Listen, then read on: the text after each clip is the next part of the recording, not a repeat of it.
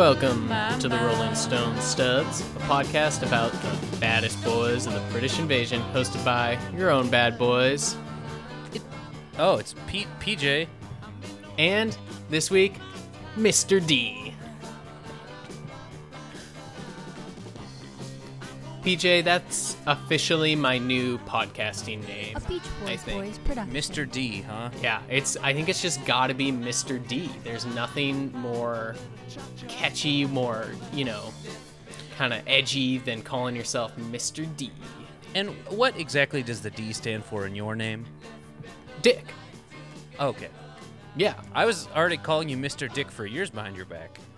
Right. I mean, a lot of people do. I'm just sort of taking it back, Yeah. and repurposing it for my own sort of, what would you call it? Your own bravado, I guess. Just Sure. kind of repurposing I mean, there's no, and yeah. I don't know that there's even really a good reason for it, but just Mr. D, it's cool, man. Put that on a bowling shirt. You got your Mr. D bowling shirt, and you're obviously the coolest guy at the alley that Saturday night during club play. Mr. D really rolls off the tongue, doesn't it? That's true. Yeah. It's like, it's one of those names where it's like, it's pretty long, but then it's only 3 letters. That's true. Yeah, it's crazy. As many letters as syllables, which how many words or how many names does that apply to? Almost none. My name. True. That's true, Yeah. PJ. So now we have PJ and Mr. D, that's only 5 letters for our names in the podcast now. And it's down from 6 with Pete. But that one letter shaved off is going to make a big difference somewhere, somehow. So Yeah. yeah, I'm excited about it. I think it's a good change. I think, we really need... I don't know if we've jumped the shark necessarily on this podcast, but I think we do need something to freshen it up a little bit. And you just can't like hire... the Rolling Stones. Yeah. Bringing in new musicians, to play with, and just trying to get something going in the studio. I kept trying to get you to, let me hire a cute little boy to be on our podcast, just to freshen it up and you got that charm factor that we both lack.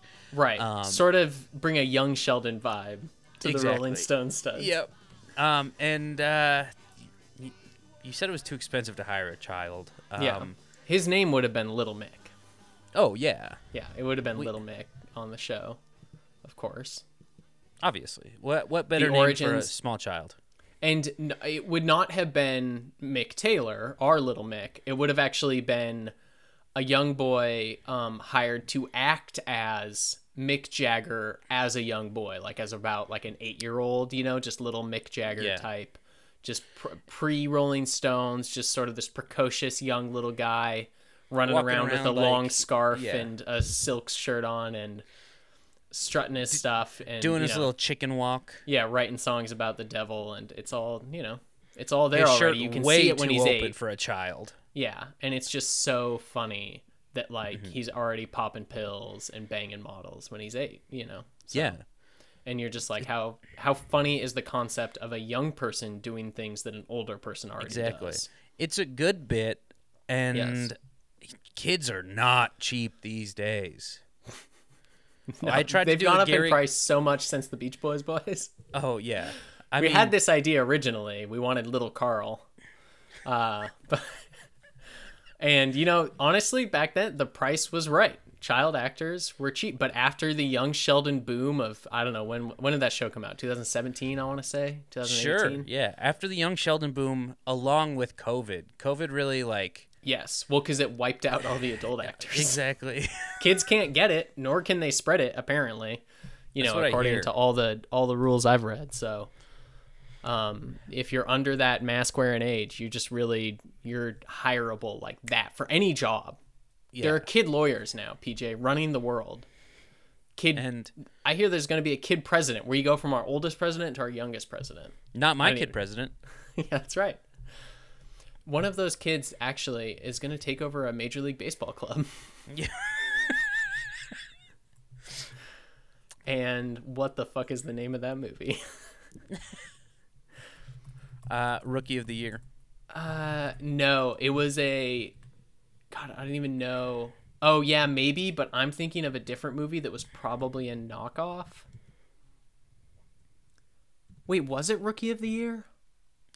Where the kid plays baseball and he's a child? No, well, I mean, maybe. When did that come out? 1993. So when I was a kid, I had a DVD, and it was one of those where I think it was like a straight to DVD movie. But it was about a kid. It might have been Rookie of the Year. Just that name doesn't sound familiar to me at all, but the like pictures from it look familiar, kind of. Was it Angels in the Outfield? No, here's what it was. It was Little Big League. Oh, I've From the heard year of, after, yeah. it was probably a knockoff trying to like ride its success. A young boy is bequeathed the ownership of a professional baseball team. That's what it was, because he was an owner, not a player. Okay. God, that was a great movie. I'm sure it wasn't. I'm sure it was terrible. It was one of those where, like, I think we were at Walmart one day and that was in like $1 DVD bin, and so I got to buy it. I convinced my parents that it was worth buying, and it probably wasn't. I probably watched so it much entertainment for only $1. Yeah, yeah. Here's No the one trailer. famous is in it. If you're watching this tape, I guess I'm dead. I'm sorry. Billy, you're my best friend in the world. Oh yeah, this should be friend of the show. Jake should watch this. His favorite team is the Twins. Man, when my grandpa died, all I got was a sweater. First of all, I'd just like to say this is really cool. You mean you own the team and the stadium? Can I borrow $5? I'd like to announce that I've named myself the new manager of the Minnesota. Not only is he the owner, he's also the manager. I know. The IMDb page for it is pretty great. You know how hard it is to manage? It's the American League. They got the DH. How hard could it be? I gotta go over all this paperwork. Wow, you sound like my dad. Could I, like, have your autograph? Wow, show, hold on. Oh, everybody's watching. He's on the Jumbotron. Oh yeah, of course everyone's It's watching. embarrassing. Nobody's watching. Dennis It's only Farina. 12 years old. We're not going to win anything with a kid for a manager. Now, why don't you go Okay, home and build so yourself a fort? there's also a I know you guys character think I'm a who's joke. wearing Coke bottle glasses, but like the course. goofy ones you get at like Cracker Barrel. Okay. That make your eyes all weird. And Yeah. he just said, "Throw me and I'll throw a strike." And which I think they also took that from the movie Major League, where the Yeah. guy has to wear. Yeah. So the IMDb storyline, which I think is written by like it's a Wikipedia thing where it's just open source kind of. right. But here's the team hates their manager. So Billy quickly fires the SOB, winning their instant approval. I can't believe that's in there. And then however, this turns to dismay when he announces their new manager, Billy Haywood himself. How will Billy convince a gang of proud, tough men to stick around and take orders from a kid? That's kind of my such a life the setup last for a few movie. months. I've been trying to take on the Proud Boys. So Yeah. it's been Yeah, that's rough. And yeah, it's kids being in charge is just, it's always good for a little bit of laugh, a little bit of drama, and PJ, a lot of heart. That's true. A lot of heart. So yeah, that's what we're hoping to achieve with the Rolling Stone studs, with Little Mick.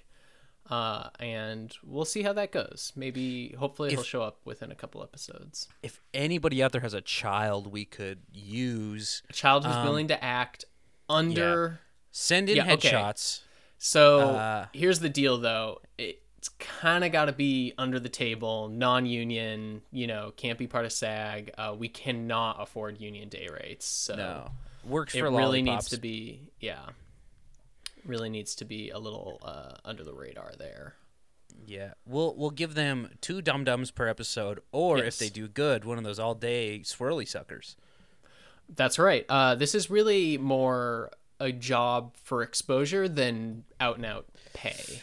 Yeah. So if if your kid's looking to get their name out there, Definitely, first of all, a podcast with dozens of listeners at most is a great place to start. It's also, just it's really going to help them jump to the next tier of show business, I would think. I would have to think. It's helped us.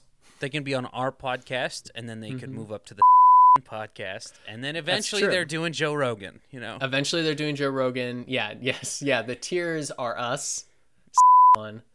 After that, it's screw it. We're just going to talk about the Beatles. Right. And then you get up to Are You Talking Heads to Me? And then I got to think, is there like a very mainstream music pod? There has to be. Because that's kind of the biggest one to my mind. But there has to be like an actual one that's hosted by like a weird actor, like at this point. Yeah. There's a version of every podcast that's like Jeff Daniels has it one or something. Yeah, weird, yeah. That's like where he's obsessed with the Grateful Dead or something. I don't even know. Like, oh yeah, is there like a John Mayer podcast? Oh, I bet he's got a I fucking bet John podcast. Mayer hosts a podcast. Oh, Song Exploder is probably the most popular yeah. music podcast. That's a good one. Or there's one, I don't actually know how popular it is, but I feel like I've heard of it a good amount. All Songs Considered as well is also. Yeah. But there's one chart, God, I don't even remember the name. Who chart? Hit Parade. Oh, yeah. Okay, I think the premise of Hit Parade is like he goes through number one hits like throughout the years and like talks about the song, goes in depth on the band or the song or whatever. Yeah, but I don't actually know if it's a super popular one. I feel like I just hear of it through like other podcasts I listen to, which means nothing about whether it's like a huge podcast or not, I guess. So Right. Yeah, I don't know. But yeah, they'll eventually, and then get up to the top tier of show business, which is Joe Rogan and Conan. Exactly. And whatever the third season of Serial is going to be. That's what I was going to... Well, they already had a third season. But The fourth season of Serial is going to be. Yeah, he's going to get into some trouble. He's going to murder a guy, and then Serial's got something right for him. Oh, you think the Serial maybe season is murder about a guy. Little Mick. I think so. Okay. Yeah. Child actors are always doing crazy stuff. Could be. But, this is a once-in-a-lifetime offer because they could be starting at the very bottom, which would be the podcast. Right. Which you don't want to start out that garbage. You're cutting your teeth on that. No thanks. I mean, to be fair, it's only about a half rung down the ladder from us, but that half rung... it goes from garbage to like just out of the garbage in that half. It goes from garbage to listenable most of the time. Yeah. That's right. But he's got to be a talented kid. Send in Sure. headshots and a voice reel. Yeah. Sure. Yeah. And Mick Jagger, like we don't really want a kid doing a Mick Jagger impression. We really want, if your kid is into method, we want a kid who is little Mick Jagger. We need a little Mick. Yeah. Like we need him to live and breathe Mick Jagger. And really, if he's not willing to go that far, then he's not right for the job. And that's all there is to it. And he will never get those suckers that we've promised as pay. Yeah. Or maybe a sody pop if he's really good that day. Yeah, that's his bonus. His Definitely. Quarterly. If we see views in the quarter. Yeah. Maybe a Shasta, a can of grape Shasta. Yeah. It has to be from the vending machine outside of Albertsons. Yes. Yeah. And we won't give him the money and let him go buy one. We'll walk to the vending machine so that we know that's where the money is going. Exactly. Just like if you offer to buy a homeless person dinner. So that you know where the money is going, pop those quarters in, and then open the can and hand it to him so he has to drink it right there. He can't save it for later. No. That's some bullshit. It's no, bar you have to rules. drink it right there. Yeah, exactly. And we're not going to wait that long. We're going to give you 2-3 minutes max. Yeah, you have to drink sit that on the thing. curb and chug the Shasta. Any flavor that is grape, strawberry, or kiwi strawberry is fine. Maybe lemon lime if I'm feeling generous, but the Coke ones are really just bullshit if you ask me. Like that's some Nobody likes those. off-brand RC shit. Yeah, it's worse than and RC. then any diet, no. I mean, he's a No. kid. He can put on weight. That's fine. Exactly. And I like, mean, yeah. he's got to do that like very thin, but like with a little tiny belly, like Mick has. Well, like not toned. It's hard to tell if Mick has the little belly or whether he's just always sticking it out when he's walking around, because he just that's kind of his posture, is just like sticking his tummy out. Yeah. It's So like, even though it's like being heroin cocky, but with his stomach, tummy, yeah. yeah, it's hard to know. What is that called when you have like you're an alcoholic and you have a distended like little tiny belly? Yeah. Yes. I could not stop chuckling at the idea of us waiting around for a child to chug a soda pop on the curb. Yeah.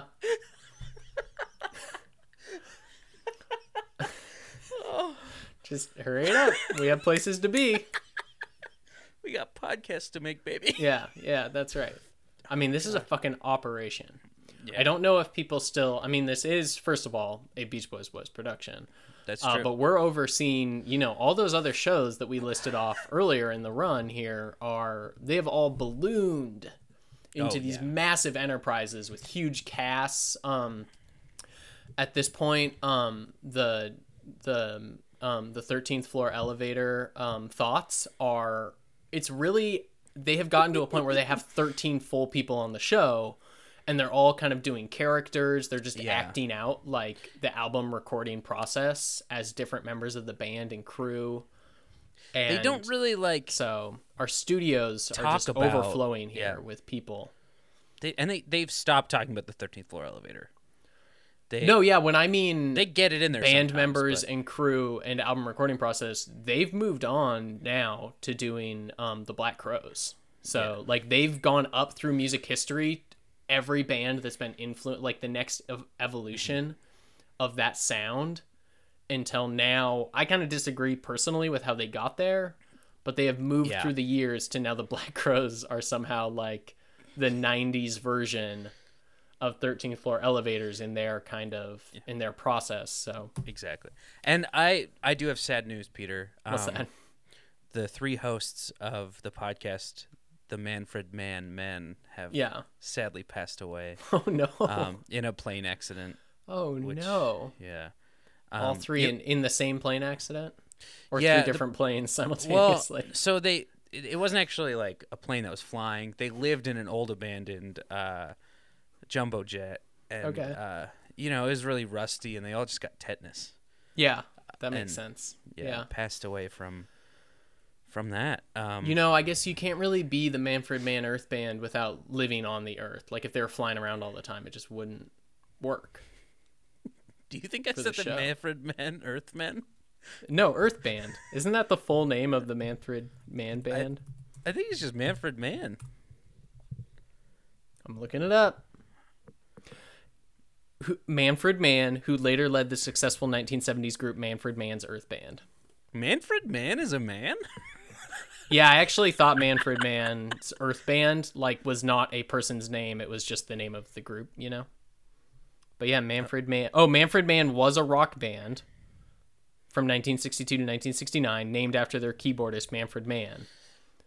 I mean, somebody does have to who then take later over led the Manfred Mann Mann's duties. Because didn't Manfred Mann's Earth Band sing "Hot Like a Douche" or whatever? Yeah, "Blinded by the Light." No, that was Steve Miller Band. No, that's Manfred Mann.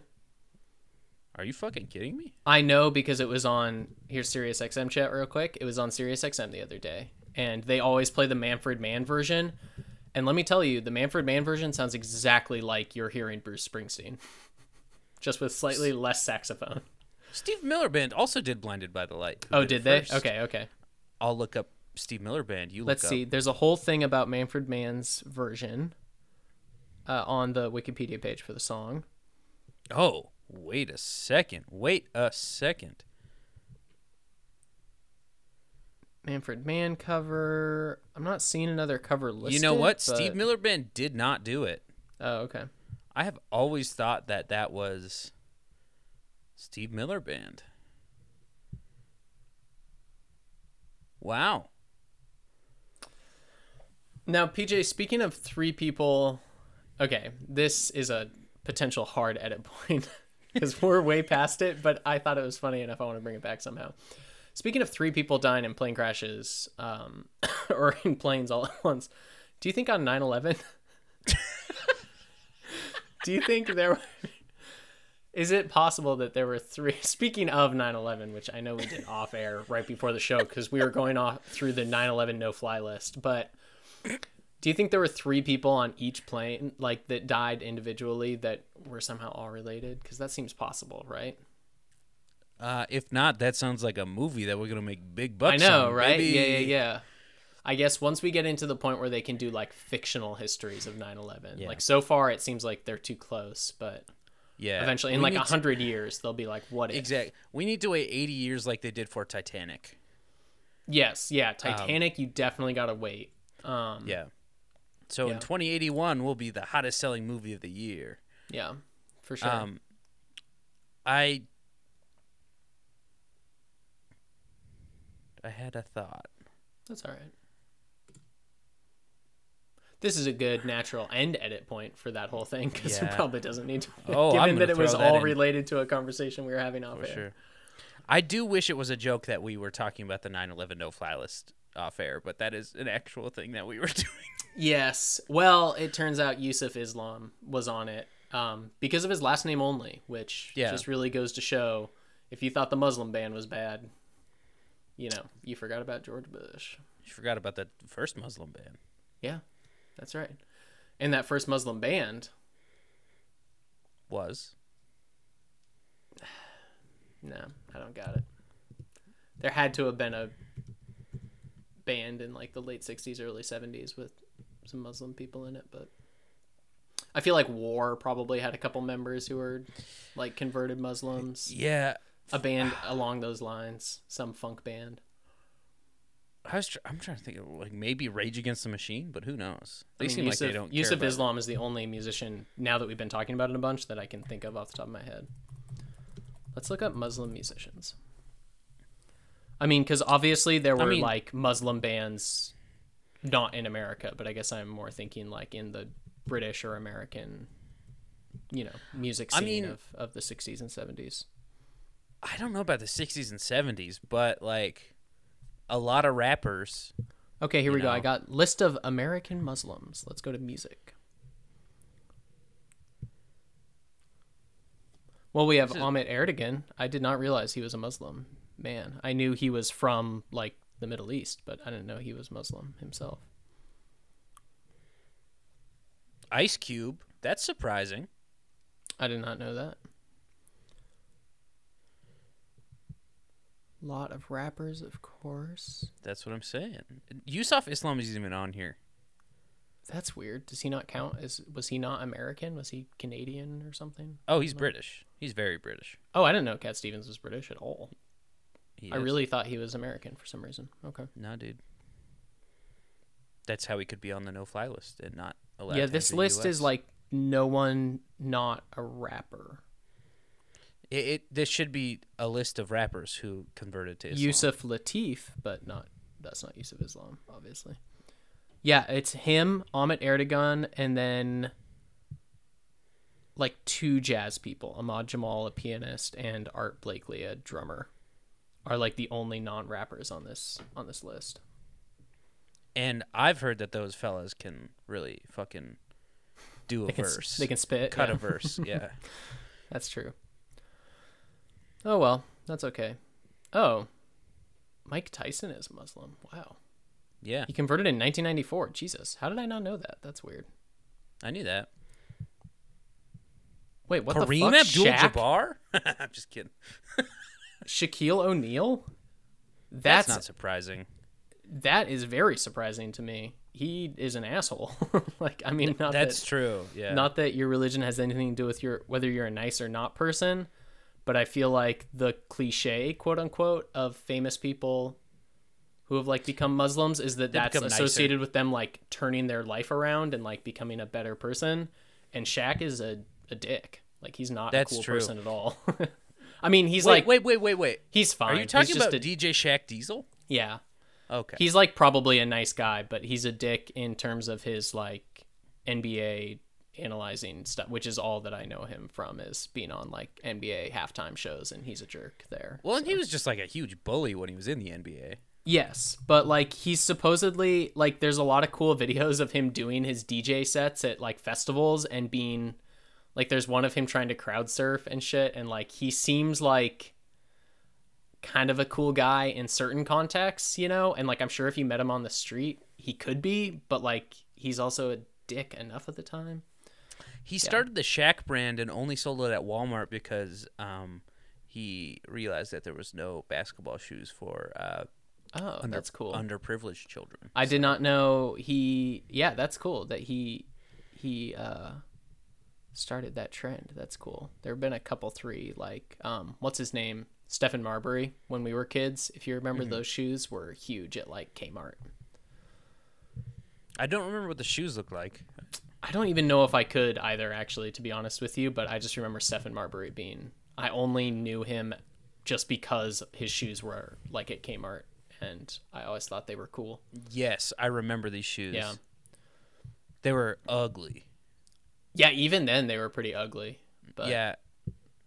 Well, at the time when we were children, the popular shoes were like DCs and Etnies, I feel like. Right. Yeah, or Which like are K-Swiss. Yeah. Remember K-Swiss shoes? God. Do. They're cheap Adidas. Yeah. Okay, so Shaq was raised by a Baptist mother and a Muslim stepfather. For some reason, Robin Wright in her book. Oh, not Robin Wright, the actor. Robin Wright, a very different person. Robin Wright, I don't even know who this person is. American foreign affairs analyst, author, and journalist. Why was she writing about Shaq? Okay. And the LA Times have identified O'Neill as a Muslim. However, Shaq has said, I'm Muslim, I'm Jewish, I'm Buddhist, I'm everything. So. Oh, so he's not really. So he doesn't, so he's not really a Muslim. Or like, whatever. He might take part in some things, but he doesn't identify as a Muslim, so. Okay, come on, Wikipedia, get your shit together. Yeah, dude. It also has Hakeem Olajuwon on here? What the fuck? Yeah, do people convert to Islam and not change their name? That does seem very, it must be at least strongly encouraged, if not required. I don't think Hakeem Olajuwon changed his name. I think he was born Hakeem Olajuwon. I also think he was Muslim. Yeah. Kareem Abdul-Jabbar. Good question. Yeah, he definitely did. Yeah. Wait, I'm pretty sure, because well, he was born Ferdinand Louis Alcindor Jr. Yes, I was gonna say I knew his regular Lou Alcindor is what he went by. Yeah. But how cool of a name is Kareem Abdul-Jabbar? It's incredible. Well, I think with he was 7'2". Jesus Christ! Hakeem Olajuwon was born. Was he born Hakeem Olajuwon? Probably. I think he was. Yes. Yeah, so now I want to know about the whole name change, because like a lot of people obviously do it, so it must just be encouraged but not a requirement. I don't even remember what we were talking about before we got there. Oh yeah, Manfred Mann's Earth Band. The Manfred Mann Men. All that, yeah. Yeah, R.I.P. those guys from the Manfred Mann's Earth Band. Their podcast. We need to honor them in a moment of silence on this podcast. Okay, great. That's a long enough moment, given the quality of their show. It was definitely the poorest performer. It was really, for sure. They kind of shot themselves in the foot. Not supposed to be a joke about them dying. No one was shot. As PJ said, they died of tetanus. But they kind of shot themselves in the foot by refusing to talk about Blinded by the Light, because they were like, that's the only thing they're known for, and we're wanting to do a deep dive on this band. Yeah. And that was just, people were clamoring for they just wanted Blinded by the Light. Like, come on, we got to talk about it, guys. And they just refused they didn't even to, write the song. And after a few episodes, their listenership just dropped off a cliff, because it became clear they were never going to get to Blinded by the Light. Kind of like, and we really are, since, we're getting into a little bit into 70s groups and singers. But the Carly Simon Cads are doing kind of this. They're trying to play the same game with You're So Vain, and we keep warning them. I mean, you saw Manfred Mann's numbers, and so you can't see those and know you're doing the right thing by avoiding a hit song like this. Yeah. So. Exclusively for their name, they were right when they came out. The Manfred Mann Men, good name for a podcast. Listenership shot up, and then took a nosedive after they claimed many times they would not talk about Blinded by the Light. Yeah. So, yeah, it's no good. R.I.P. Mauricio Mack and Mitch. You ever drink water so hard you just can't stop coughing? I'm always hard when I drink water. Mm-hmm. You ever dip your dick in a glass of water so hard? And then drink it. Yeah, all the time. Have you seen Fargo, the TV show? Yeah. All of it? I forget which season this is off the top of my head. I think it's season 3 with Ewan McGregor. Yeah, that's season 3. I've seen Okay. Yeah. The scene where the British dude puts his dick in his mug and then makes him drink it. Yeah. Okay. Shelby and I had so many arguments about that scene because it was very unclear to us what was happening. Was there liquid already in there and he was just dipping his dick in, or did he pee in the mug? I think he peed in the mug. That's what I thought. But then for some reason, Shelby, and like not exactly wrongly, because the liquid he's drinking is only clearish. So it's like, was there water in the mug? And the idea of it was just gross that he was dipping his dick in the water and then making him drink it. Because it seems clear to me that it was urine. But then Shelby said that. And I'm like, technically, there's nothing about this scene that says you're wrong for thinking that. I always thought he peed in it. Yeah, like we were sitting there arguing about it while we were watching it, and there's like not an audible sound of like him peeing really, so it's like, yeah, I don't know. We never knew how we were supposed to take that scene. Yeah, it's weird. Have you watched the 4th season of that yet with Chris Rock? No. Yeah, me neither. We need to get to it. Yeah, I didn't realize it was up even. I'm pretty sure. Yeah, when we were watching the 3rd season, which was like sometime during quarantine, we finished that show. And I think the 4th season was on like week to week at that point. So we were going to wait till it was all out. So I assume it's all out now. But I really like this whole trend of like every season being different actors and stuff, except for that one show where the first season was really good and the second season was fucking garbage. True Detective. Yeah. Yeah. Yeah.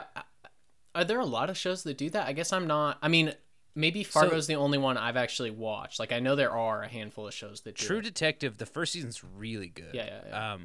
So True Detective, Fargo, American Horror Story, American Crime Story. And then there's a like lot there's with one different... more. Oh, yeah, American Crime Story, which I never saw the second season of that. Was that good? It was pretty Gianni Versace, whatever one? Yeah, I didn't know anything about it, so it was like really fascinating to learn about it. Okay, I should check that out. I feel like I heard meh things at the time, but I loved the OJ one, so...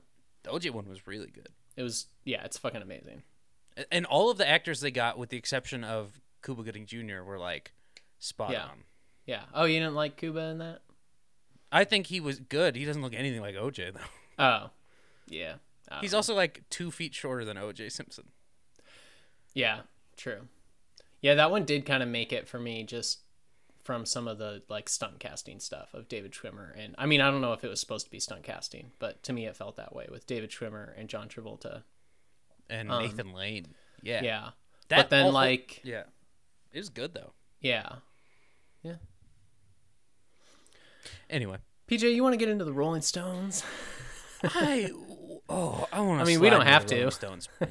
After all the editing, we've maybe only talked for 15 minutes, but you know what, man? I think we're getting into the lazy Rolling Stones era. Like, they don't seem to really give a shit anymore, so why should we? You think so? No, not quite, but I think we're almost there. I think we're getting there. Yeah, where the album is secondary to the tour or to the merchandise. Yeah. So, yeah, we're talking about we're nearing the end of an era, as people say. We'll see if we agree. With Goat's Head Soup. Not an apostrophe S on Goat's Head Soup, which is surprising to me. I don't know. No, it really annoyed me It's truly odd because I think I've written it with the apostrophe the entire time and maybe just noticed looking at the Wikipedia one more time to double check that it is definitely just an S, which is odd. See, when I was looking up on Spotify, I kept looking up with the apostrophe, and then I thought I was clicking on a playlist because it didn't have the apostrophe, and I was like, oh, no, that's the album on Spotify. So, like, not to get really in the weeds, but grammatically, I believe that is correct, or can be correct, if that's, like, the title of the soup, I guess. Goat's head Like, soup. if the important part is the soup, then I believe... But if the important... Yeah, I don't know. I think it is technically grammatically correct. It's just weird, because I want an apostrophe there. It's like Ruth's Chris Steakhouse. Yeah, which technically is situation. Ruth's Chris's, but Yeah. they didn't know how to do that, so it's a real Whoppers Jr. situation. So to record this, the Stones were kind of all over the place right now. In right now being late 72, early 73, they left France. They finished up Exile in 72, in late 72. What was and the then started reasoning recording for this them being in able late to leave 1972. France? Well, they weren't stuck in France technically. They just were in France in order to not be paying taxes in the U.S. Like, for whatever Right. reason, yeah, they were avoiding their taxes. They left France because they were going to get raided by the French cops for all their Right. drugs and everything. So they bounced because of that, came to America. And then now they're sort of still in... I'm a little unclear on all the specifics of this, and do I care? I don't know. But essentially, they like can't reside anywhere at the moment because of their whole tax situation. Okay. So they are just kind of bopping around at the moment.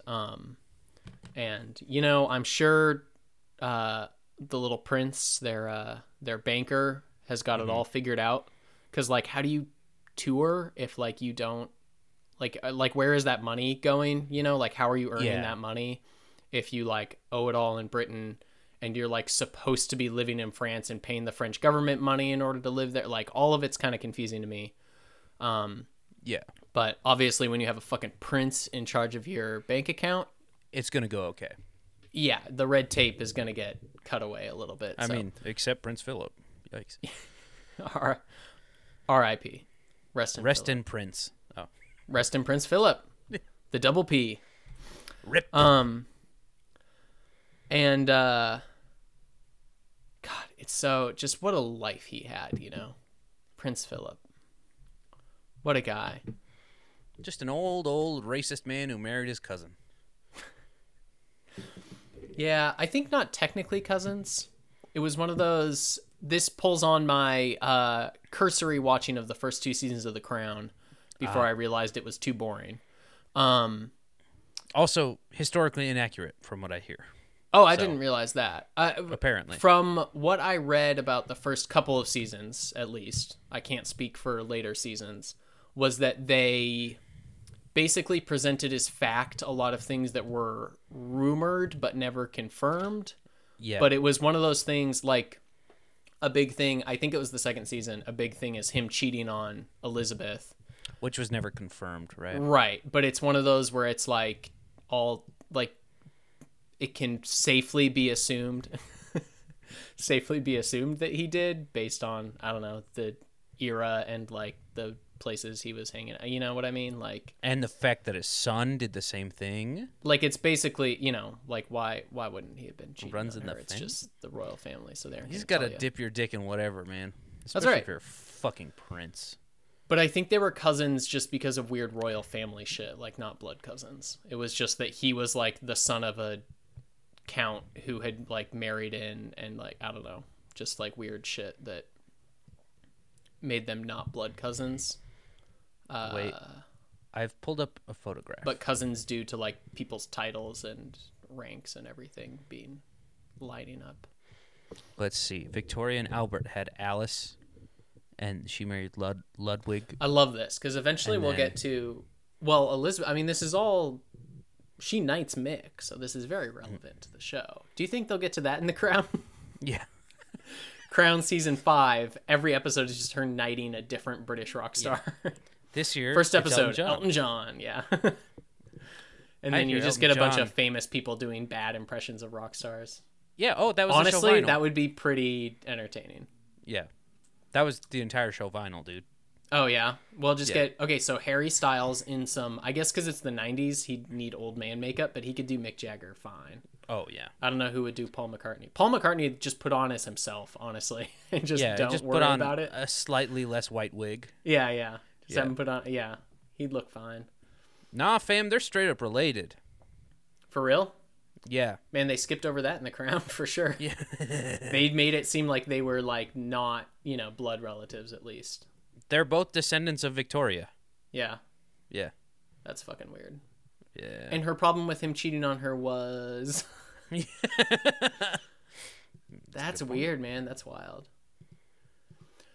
There's also just a fantastic episode where he's supposed to be there for his son who is struggling at school, and his lesson is to not be there for him and make him figure it out himself. Oh, like Bean Dad. Yeah. Yeah. It's a good guy. Yeah. Good guy, Philip. You know, speaking of being knighted, I hear that most people get down on one knee when they're knighted. Now John got down on both knees. Oh, PJ.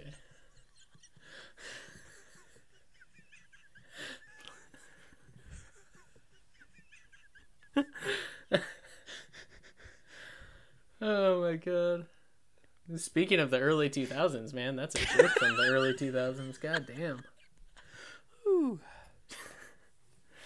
Jesus Christ. That's the kind of joke that you forget exists until you're reading through like a certain YouTube comment section or like a certain like rock music forum, and just like 50 comments in, all of a sudden people start dropping those jokes and you're like, okay. Yeah. What, This what's is where we going need to on? turn back. Yeah. Yeah. Yeah. Oh man, that's great. So they record in their plan was to record in Jamaica. They end up doing some work in LA and London as well. I wish they would have made a reggae album in the 70s. God, I know. Yeah, apparently in all my reading about this, apparently at some point Mick made a crack about it being like the least reggae album ever recorded in Jamaica, which could be true. I don't know. I'm sure there's people who have recorded in Jamaica without doing full reggae. But anyway, yeah, so record in Kingston, not Jimmy Miller, who's their Marshall Chess, not really their manager, but the head of Rolling Stone Records, got them like 3 months studio access. Their method at the time was just to book a studio for several weeks in a row, but just for them, 24-hour access. Yeah. And then, you know, they would come and go as they needed. So they had a couple, I mean, they had kind of their usual extra players on the record. Also, Billy Preston showed up to play on a few tracks. Speaking of the 10th Beatle, who comes up all the time, I feel like. Yeah. and Okay. then I was, also, while listening to this album, I was like, that sounds very Billy Yes. Preston-y. So that and makes then sense. also a percussionist who worked with Traffic and Can named Anthony Kwaku Ba, I think is how it's pronounced. Okay. Okay. He played on several songs as well, kind of adding some, you know, kind of world African or percussion. Mm-hmm. And let me actually see how many songs he played on. Only 2. Oh, weird. Okay. I guess only 2. But that was kind of it. Like, you still got Bobby Keys there. Couple, is that the same trumpet player? I don't know. I don't remember their trumpet player's name, but they have a trumpet player. Who gives a shit? So yeah, kind of their usual crew, and still had Jimmy Miller producing, but this was his last album he would produce for them. Jim Price was their trumpet player. Oh, okay. So they did get a new trumpet player, but whatever. Who cares? Okay. It's just the fucking trumpet, man. Yeah. Last album Jimmy Miller produces, so a little unclear Jimmy Miller's Wikipedia page fucking sucks. It's Yeah. basically just a list of the bands he's worked with and then a discography, and that's it. Like, they don't give Interesting. any information about, like, personal problems, basically, which is what I was wondering, because there's a vague allusion on the Goat's Head Soup Wikipedia page to it being due to drug issues, him leaving producing the band, and, like, his discography really drops off after about the mid 70s.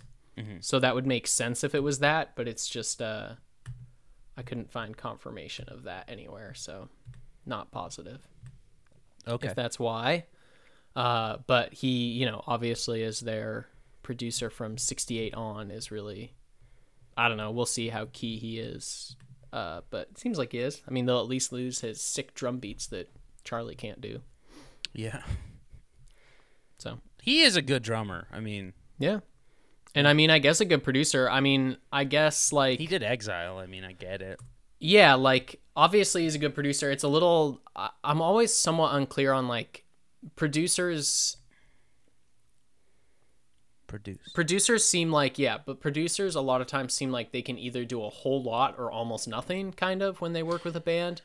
We And did so, discuss like, this. It's hard to know how much like he was influencing kind of their musical sound. Like I'm sure he was influencing like the mix and shit like that. Not Mick and Little Mick. The Okay. mix of the songs. I was getting confused. The Yeah, mics, yeah. you mean? No, like the final like the levels and everything, the mix, the literal the mix. mix Gotcha. of the top Okay. of the Gotcha. tune. Okay.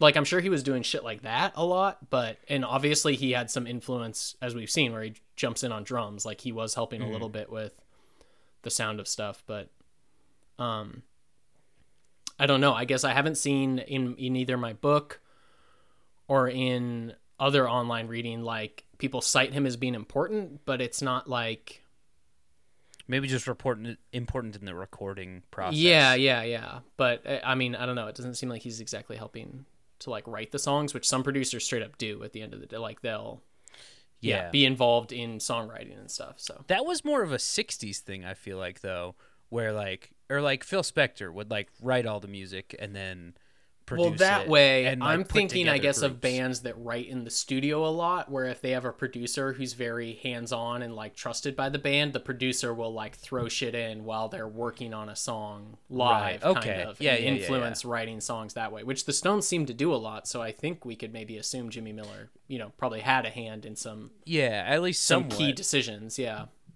I mean, as kind of a Jamie band, that would make sense. But Yeah, and I just don't know throwing that he- ideas out there as they're working through a draft of a song. Right. So Okay. but last album going out on a high note, I guess. So 3 of the songs for Goat's Head Soup were reworked versions of older songs that had been sitting around and hadn't been either recorded at all or hadn't been finished for other albums. Okay. And then also Goat's Head Soup will be important. A lot of songs from this session show up on later 70s Rolling Stones albums when they're less prolific writing songs. They pull Okay. a lot of Goat's Head Soup. unrecorded material, from this, or like demo material from this album session to do later, because this was apparently a pretty prolific time for them in Jamaica where they were working a lot over this few months. The album cover we talked about a few episodes Yes. ago, because you were claiming it was one of the most famous Rolling Stones album covers, and I was saying I didn't think so. I still think so. I think it's like even people who don't, I don't know, know the Stones would maybe No, go see this album and I mean, it's definitely very striking and super unique. very weird. It's got Mick. Yeah, it's got Mick with like, I'd never looked that carefully at it, I guess. I always kind of thought it was him with like a stocking over his head, like a weird burglar thing. But it's actually him like mushing his face through a sheet of chiffon. I always thought it was him in a pair of stockings as well. No, it's like someone was holding up like a chiffon scarf, whatever thing, and he like was leaning his face through it like one of those weird bead things with the you put your handprint in. Yeah. Was just doing that, and then they were taking the photos. And then the gatefold album or photo on the inside is like the whole band with a bunch of chiffon stuff wrapped around them. Interesting. Why is it called Goat's Head Soup? So yeah, goat's head soup because that was a like dish in Jamaica, but also could be construed as a reference, which is interesting and makes sense. But I didn't think of it construed as like a devil reference because goats are often a satanic symbol. So that being an idea too behind it, which is kind of their thing. But yeah, They do love the devil. oh my God, they love the devil. If a classic band like Reliant K is God's band, this is more like the devil's band. That's right. Them and Charlie Daniels band. Okay, well, the album sleeve that came with it had a picture of goat's head soup on it. I mean, I don't know if it's what the dish actually, I doubt it, because it's a pot of soup with like a full-on goat's head with all the fur and horns attached and stuff in it. So I assume that's not how you would cook it, actually, but maybe. As like the inner sleeve thing. And then I'm confused. I thought it was a full band photo, but everything I'm finding is just another picture, but just of Keith. Oh yeah, here it is. I found a picture. Yeah. Oh yeah. So it's all them with the chiffon stuff around their faces. So maybe that's why we thought it was stockings always. Yeah.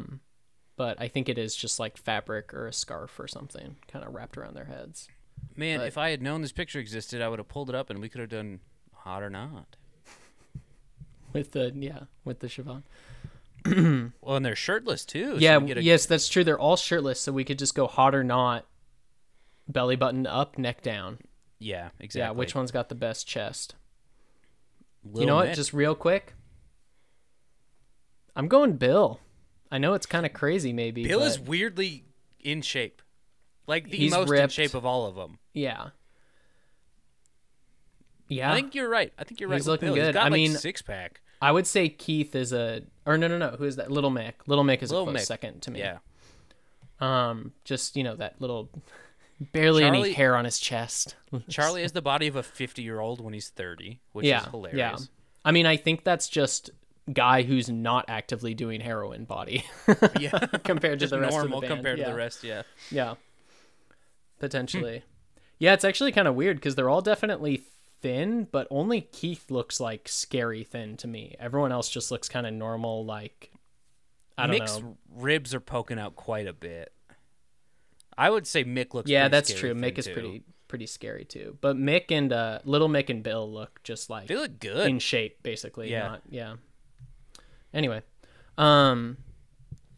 so yeah, that's kind of all I got about the album. There's not. I don't think we talked about this on the last episode. I think we talked a little bit after recording, but my book really shits the bed after Exile on Main Street. The Rick Cohen. I'm taking you to task here. We're starting some beef with Rick Cohen now. First of all, we figured out he helped write the show Vinyl, which, as we've already talked about on the show, is one of PJ's most disappointing TV moments in history. I do own the vinyl record of all of the music from the first season, but Yeah. I mean, yeah, but that's just It's like not a a good greatest show. hits. That's a nice collection Yeah. of tunes, I gotta Exactly. think. yeah. And then also he just decides apparently that there's nothing worth talking about and ends the book in like 2 chapters after that. And it's crazy that he would go into so much detail and then just like decide what is arguable. I mean, it's not the most interesting part, but it's as interesting as anything else. Like a band declining from those heights and like Keith and Mick having a fallout and all that stuff has got to be pretty riveting reading, I would think. And he just decides it can be summed up in a few pages. You ever been writing a paper and then you like get enough, like, you get Right. it's supposed to be like a 1,000-word paper, which Yeah. is not a lot, but you get to like 900 words and you're like, I'll start summing up at this point. Yeah. Maybe that's what he did.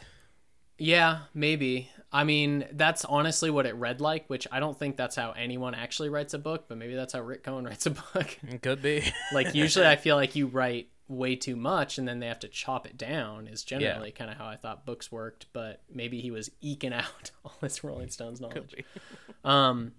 I mean, that makes sense. That adds up a lot. A few of the early chapters were just very much about, I think there was at least one full chapter about him being a college kid in New Orleans and being really in all of the like different music clubs he went to, and Right. how somehow that related to the Rolling Stones, which it didn't. I can tell you Nope. now, it had nothing to do with the Rolling Stones.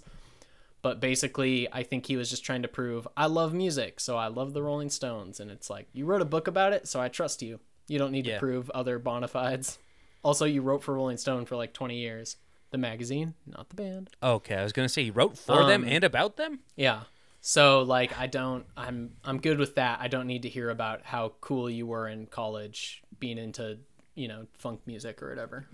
Yeah, well, So. that's interesting because I'm actually only interested about that from his writings. So The Rick Cohen, yeah, his personal autobiography, but not about any of the cool people he's interviewed or the cool shit he's done for Rolling Stone or writing TV shows. I want to know what only he played about- on his college radio station. Yeah, exactly. Yeah. So yeah, the album cover, just real quick, it was shot by David Bailey, who is a photographer who they'd known since they started as a band, apparently. And another kind of interesting detail about it is that on the vinyl copy, Mick's head is basically life size on the front, like it's a life size photograph. Yeah.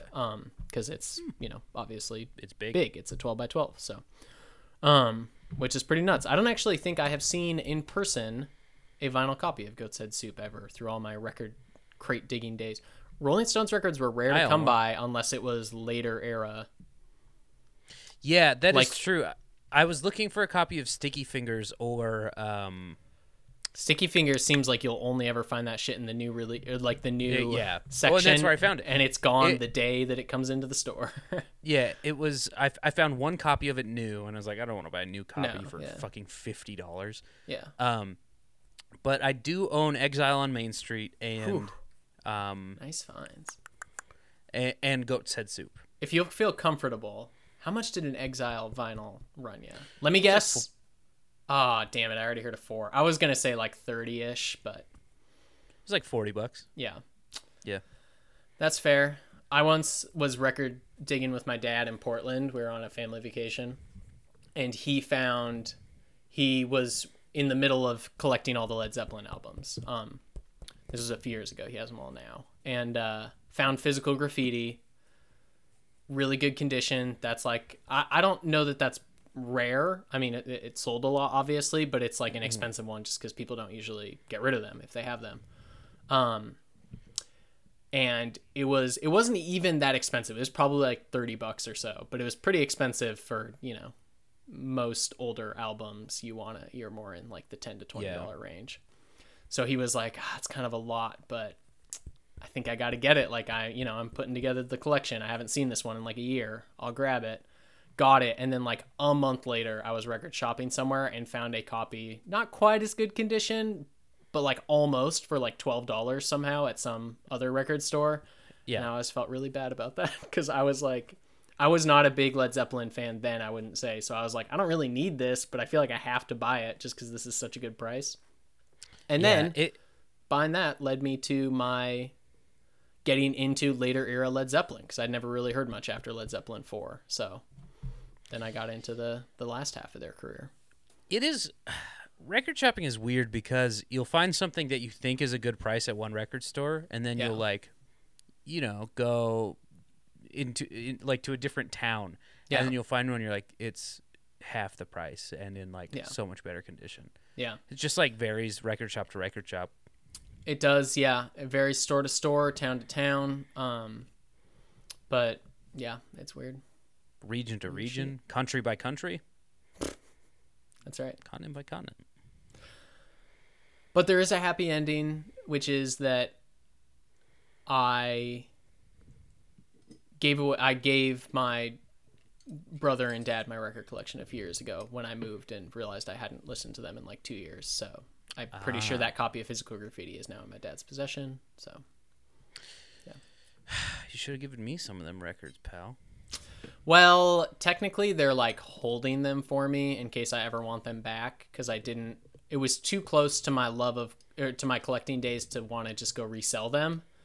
Right. That was gonna feel too bad, but I was like, you know what? I'll give them to my brother and my dad because I know they'll listen to them and like keep them in good condition for me when I want them back. Yeah, and then also around this time we had another little song come up that PJ's referred to quite often on this show, which is You're So Vain came out actually kind of around the time of Exile on Main Street, but came out and involved a person named Mick Jagger, who we know and true. love. He does the greatest backing vocals, I think, in any song. And uncredited. Uncredited, because I think he was just in the studio over, and I think I've said this on the podcast. Yeah. And then the producer, like, kind of knew him, and the producer of Carly Simon's album, and then he was like, I think we need backing vocals. Mick Jagger's in the other room. You want me to grab him? She was like, Nice. Yes, I do.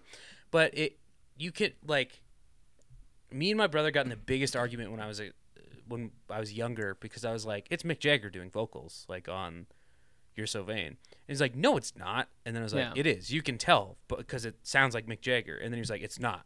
And then we looked up the album credits, and it wasn't there. And I was like, I know for a fact it's fucking Mick Jagger. I can hear it. It sounds like Mick Jagger. Like, nobody sounds like Mick Jagger. And he's doing he's going full Mick on this, and I love it. Yeah. Yeah, it's good shit. And he apparently around the time was having an affair with Carly Simon. That's cool. Or at some point. I wonder if this was after. Yeah, that's what I'm trying to figure out. What's the timeline of that? Do you think that's in her personal life section? Probably. Yes, it is.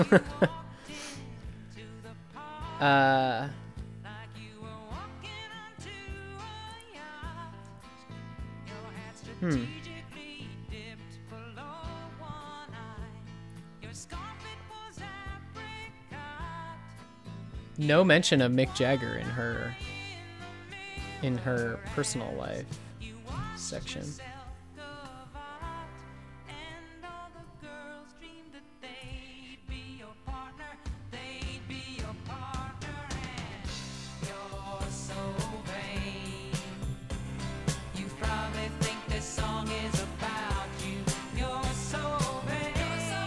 It's not on the first chorus. Interesting.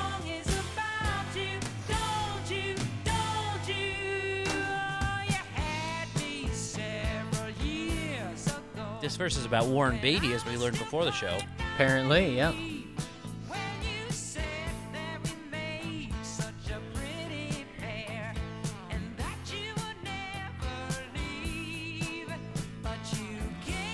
All right, do we want to hear the opening paragraph to People.com's article about Carly Simon and Mick Jagger's relationship? After we hear the backing vocals here. All right.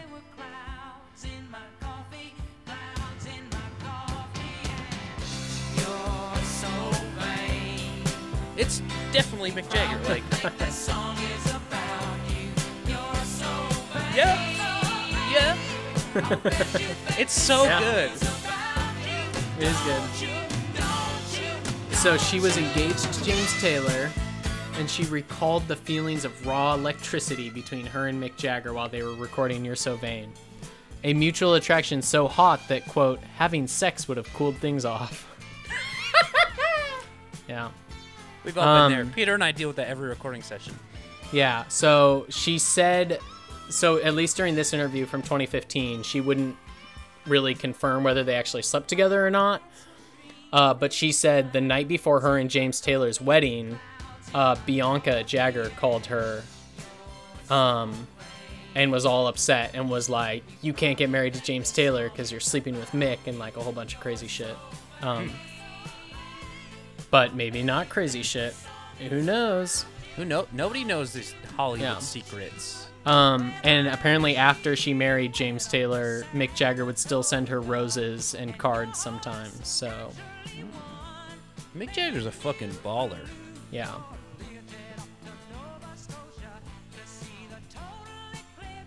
Yeah, and then the potential candidates for this song, James Taylor, Mick Jagger, David Bowie, Warren Beatty, who's confirmed, Chris Christopherson, and Cat Stevens. If I'm going to take two people from there that I think it's about, it's actually tough, because, like, it would be weird if it was James Taylor, because she's engaged to the guy. I hope to God it's James Taylor and Cat Stevens, who I always confuse. Yes. Well, and also just seem like the most low-key, like, not vain people. Exactly, yeah. Mick Jagger seems like unlikely since dudes. they apparently kind of met when they were recording the song, so that seems crazy. David Bowie could be, but also, like, was she really that, like, hanging around David Bowie that much that she was, like, pissed off at him for being really, like... Like, who could be pissed off at David Bowie for being vain? That's kind of his shit, dude. Right. Chris Christopherson seems very legitimate to me. That does, yeah. I can 100% see someone writing a song being annoyed at Chris Christopherson. Yeah, dude. And then, yeah, Cat Stevens seems like maybe he was kind of a dick. He seems like such a meek guy now that it seems unlikely he was, like, ever a, I don't know, preemie I feel like he's but... a...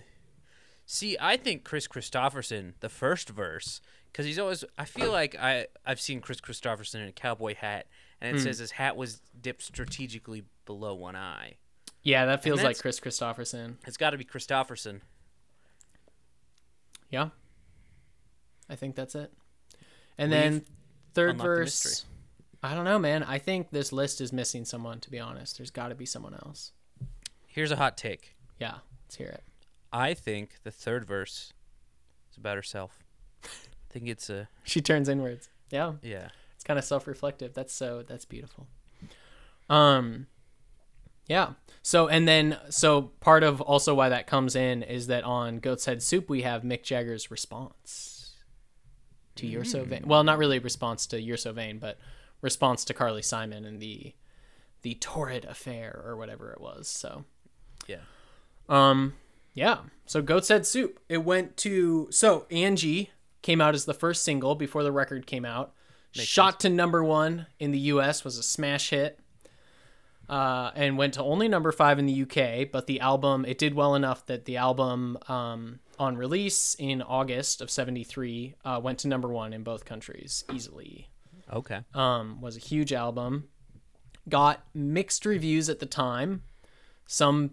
it seemed about half and half of some people thinking it was continued excellence from their Exile and Sticky Fingers days. And then Lester Bangs, who I think was the guy who wrote the couple reviews for Rolling Stone, the magazine that we talked about recently. He had moved to Cream Famous at Rolling that point. Stone writer. Yeah. I think he had moved to a different magazine at that point, but kind of continued his whole thing of like the Rolling Stones still haven't made a great album or at least as good as they could. And they got a few reviews definitely that thought it was let down of an album. And I would say from some of the contemporary reviews, they've had a couple, there was a remaster in 2010 and one in 2020. So there are quite a few contemporary reviews of this. Mm-hmm. And I would say it's about the same. Like, people still seem kind of half and half on, like, either it's a classic still in the vein of the last 2 albums, or it's a marker of them falling apart and coming down off their peak. So we'll see what we think. Lester Bangs famously portrayed in the movie Almost Famous by Philip Seymour Hoffman. Oh, nice. And we share a birthday. You and Lester Phil Seymour or Lester Bangs? Okay, nice. Maybe both. I don't know Philip Seymour Hoffman's birthday. Look it up. I remember his death day. Me too.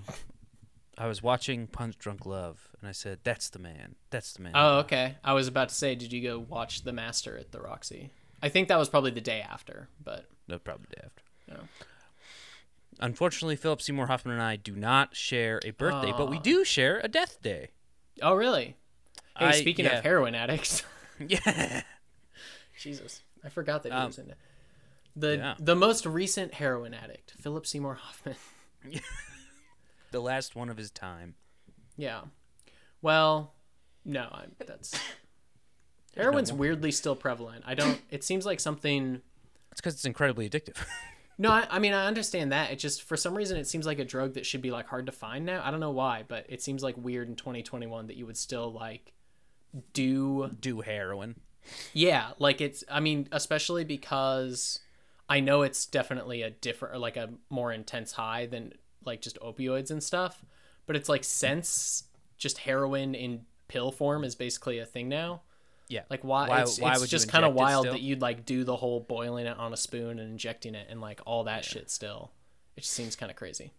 So If you have any heroin hookups, please email us at beachboysboys@gmail.com. yeah, definitely email us through Gmail about your drug hookups. Yes, please. Yeah, that's what we want to know. And we will not be going to any higher authority on this. We promise. That's how we get them, Pete. Yeah, we're narcs now. We're not narcs. Wink, wink. Okay. I once in college, You did heroin? but is very apropos to this story. No. Once in college, I was talking with a friend about being interested in trying mushrooms, and he was like, and I was like, "How do we get mushrooms? Do you know anyone?" And he said, "Oh, my friend's roommate grows mushrooms, like in their basement or whatever, so we can probably buy them from him." And I said, "That's awesome. I'll text him." And texted this friend, like it was a friend of a friend, but I had his number directly. And I just went like, "Hey, this is getting cut out." I texted him going like, "Yo, whoever said that like I can get mushrooms from you or something." Yeah. And he did not text back. He immediately called the friend who I was sitting in the same room with talking to about this, called him and was like, "Yo, did you tell someone that like my roommate grows mushrooms?" And like was freaking out and was like, "You can't do that," like blah, blah, blah, blah, blah, all that. And then like the friend hung up and was like, "Did you just text him?" And I'm like, "Yeah." And he was like, "Don't do that. Like, what are you doing?" And I'm like, "What do you think? You really think like Missoula cops are pulling, like, first of all, they would have to pull our texts, you know? Yeah. And then also then they would have to comb through them. And then also they would have to like take that one text as like reasonable evidence, you know, like just what do you think is happening here ever? And then he was like, they were like so serious about it. And so I just texted, or he said like, I think he texted back saying like, "No, sorry." Cause he was like, "Gotta cover our tracks, man." And then I texted back like, "Oh, sorry, I love vegetables though," or something to like help him cover. But it was a very, you know, like, this is stupid. Yeah. And just trying to get that salad hookup. Yeah. I mean, when the name of your drug is straight up something that's not a drug, that's not fine. Reasonable cause, like at No. all. Like, first of all, if anyone ever saw those texts, which is never going to happen because they aren't going to pull your text without like It reasonable could be about suspicion. morels, you know? Yeah. And so like, I mean, I guess maybe there's a world in which that roommate gets like picked up and then they do like, but then it's like, it's not the guy's phone. It's a friend's phone. Like that text, that's never going to reach anybody. It was insane to me. And obviously I still think about it a lot because it's so ridiculous that they got so upset about it.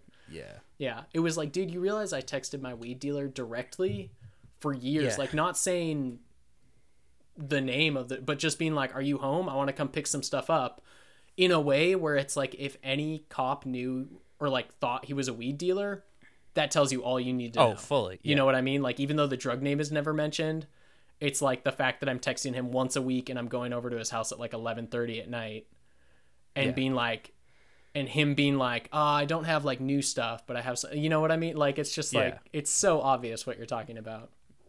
So yeah, that's it was amazing. Yeah. We can leave that in, except the part where we say his name, maybe, but I think it's a good story. I'll leave it in except for the yeah, we should take out his name just because I have no fucking clue who listens to this, and I don't know. Yeah, that's I don't like, but I guess I don't need him to go to hell. You yeah, sell mushrooms. I don't need to him to know that I don't like him. I always tried to be nice to him, generally, just because he was like best friends with one of my best friends. So Anyway, okay. Pete, you want to get into the track by track? Let's do the track by track for Goat's Head Soup. I apologize for 45 minutes of editing. No, that's fine. I'm just gonna go trim Yeah. and then Snip skip on one end, until there's snip on music one and end. yeah. All right. Well, dancing with our own With your podcast host, yeah, Mr. D. Mr. D. Groovy, funky, Very groovy. dirty. The drumming on it is like gross, you know? Yeah. Like, It's grody, grungy, man. Did the Stones invent grunge, PJ? I mean, they're dirty because they're stones and they're on the ground all the time. That's where That's dirt true. lives. Aside from the lyrics being kind of stupid, maybe. Yeah. This is an I think- awesome song. Oh, it's a very good song. Yeah. I was, I don't think I had like heard this song before. No, I had because I have it on vinyl. But like when I Yeah. saw the name of it, I was like, "This is gonna be fucking stupid." But Yes. no, it's a really good song. I mean, the whole idea, especially because they already did Sympathy for the Devil, which is inarguably the most successful devil-related song ever written, I would say. Devil Went Down to Georgia. Okay, tied. It's tied. I would say it's tied with Devil Went Down to Georgia. But like then this just comes across like you guys remember that other song you did, right? Like Yeah. this isn't.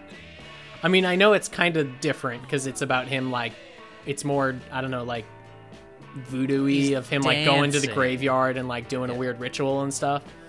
But yeah, it still just comes across a little. I mean, if they're being tongue in cheek, I definitely love it. If they're kind of trying to be Well, serious, tongue in then- cheek is their thing. It's their logo, Pete. I think we've talked about this with the Rolling Stones a few times, but I find it hard to tell when they have a self-awareness or not. Yeah. So if this song is self-aware, I love it. 10 out of 10. It drops a little bit if they're being perfectly serious here, and then it's just a I little just too don't lame. think they do serious. I think like at this point they know. Oh, I think like, all they do is like over serious. I don't. it's hard to tell. It's genuinely hard to tell. It you really know? is, because on the one hand, like Mick seems like such a self-serious person who like just would not be able to crack a joke about himself, or like to have like a self-awareness of like, well, we already did one devil song, so let's write like Right. kind of a more like Let's do an angel funny, song. ridiculous devil song. Yeah. Yeah, he just doesn't seem that like with it basically. But right. on the other hand, like in a lot of interviews and stuff, they do seem, maybe it's more recent interviews, but like they do seem very to have a lot of humor and like self-awareness about Yeah. themselves. But maybe that comes later, more into the 80s That could and be. 90s after they've But gone. you never know. Like it's hard Yeah. to tell with their It tone. is. But this song's great. I love that guitar riff. Like I said, it's Yeah. very like low and dirty, and it's great. Yeah. Yeah, I thought this was a really good song, really good opening to the album. Agreed. All right. 100 years ago. This a Billy is the Preston first one? Billy Preston appearance. Okay. Fucking knew it. Yeah. I don't want to get there too early. This might be my favorite song on the album. It's at least in the top couple for me. This It's song really is good. excellent. I love the And- clavinet. I love the like kind of funk rhythm that they have going Yeah. on. Yeah. It's and- very and unique and new sounding for the Stones. The second album in a row where they've nailed the first two out of the gate. Yeah, true. Yeah. Yeah, and it kind of reminds me like the first two songs in general kind of remind me of some of the Stone stuff that's later that's like pretty good, like Miss Yeah. You, Yeah. and like kind of like seeing that. This one, what's interesting about 100 years ago to me, is that I feel like if you took away the Billy Preston's part, it would just be like kind of a classic, for this era at least, like Rolling Stones, like country adjacent Yeah. rock tune, but then the clavinet and then some of the like fuzz guitar just makes it very funky, and so then it's this weird like funk country mix that is Different. awesome. I was loving it. Yeah. I was this song specifically made me really excited for this whole album, and then they didn't really Yes. get back there too much. We'll get to it, but Yeah, so I have some thoughts on that we'll talk about a little bit later. But this is a really, really good song.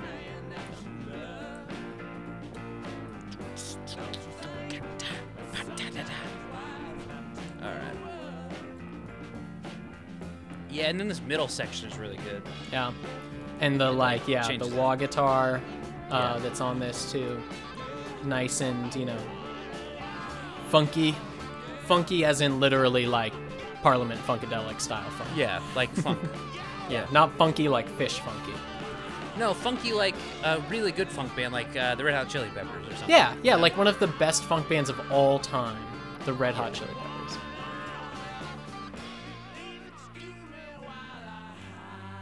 And then this part happens, Yeah.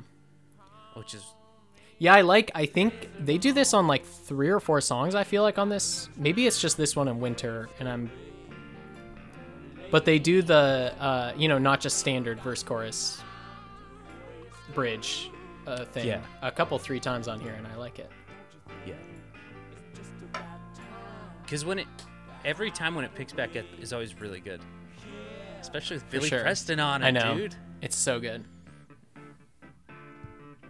Yeah, this song is amazing. I think there's not much more I can say about it. Yeah. Coming Down Again. Oh, yeah. Keith, all original, written and sung by Keith. And then also Little Mick is doing the bass line on this one. Bill, actually, a curious note about this album is that Bill is only credited with playing bass on 3 songs. That is Every other interesting. song, either Keith or Little Mick is credited for, and it makes me wonder if Bill had something going on that he was like not around for. Was he just getting drunk on rum and a coconut on the beach the whole time? That's kind of his favorite thing. Yeah, you can. I think it's very funny that we went from the Beach Boys, where it was like hard to tell who was singing. Like we had to like work Yeah. at it, and it's like, oh, this is a Keith one. Yes. Yeah. Although I will say, even though it's still within an obviously limited range, this is definitely, I would say, his best vocal so far. It's To not my bad. mind. The last one I remember being very Dylan-y. Yes. Or- yeah. That's true. And this one, I guess I kind of like this one because it seems more its own thing. But it's the best vocal he's done so far, kind of sounding like it's his own voice. And he, I don't know, he doesn't sound bad. This is a weird song to put third, I would say. Yeah, once again, we're in, except for Exile, we're on like the 50th album in a row with a slow song as number 2 or 3. Yeah. And I also just don't like this song that much. I don't find there to be much interesting stuff happening here. I'm always curious as to why Keith would write slow songs like this when his whole thing is like, look at me play my guitar. You Right. know, and it doesn't have like Maybe a they're fucking ripping. Easier to write somehow. I don't know. riff. Yeah, come more naturally to him. I actually like the lyrics for this song are good. Everything about it is kind of good. It's just way too slow. Like I don't think it needs to be this sad loping ballad at all. If they sped it up, like I mean, that to pedal even a steel is really mid-tempo good. song, Yeah. it would be pretty good. Yeah. Or do it like they did Exile for the slow ones, where it's like more country. Yeah, this feels like weird, like kind of just mid-70s schlock to me. Like it's very produced. Yeah. And the wah guitar, even though it's new for the Stones, kind of mixes in with that to just make it seem a little like a just generic 70s Like rock a ballad. Yeah. So. Doot doo, doot doo, heartbreaker in parentheses. This is probably the best song on the album for me. It's a good song. Once again, I mean- Billy Preston on clavinet, and apparently he's running the clavinet through a wah pedal. Cool. Is what that sound is, which is fucking dope. Yeah, this is a great song. One of the most famous Stone songs, I would say. Mostly because I feel like it's used in movies a lot, or it was in the early 2000s. I believe it was used in Ocean's 11, maybe? Oh, interesting. Maybe just the horn kind of part. No, like the lyrics and stuff, too. Okay. Yeah. At the climax of the film, if I'm not mistaken. God, now we gotta look that up. It might also not be Ocean's 11. It might be the movie Out of Sight. It was featured in the series finale of the CBS drama Cold Case and the season 3 finale of Blue Bloods. Oh. I don't know. I'll look it up on IMDb. Wikipedia is not obviously Helpful. comprehensive always. And this is also like, I don't know. And the like, horns are there's a so weird- great. The horns are really good. There's like a weird jazz beat or something. Like, I don't know. It's really good though. How do you look that up? Can you look up songs on IMDb? I think so.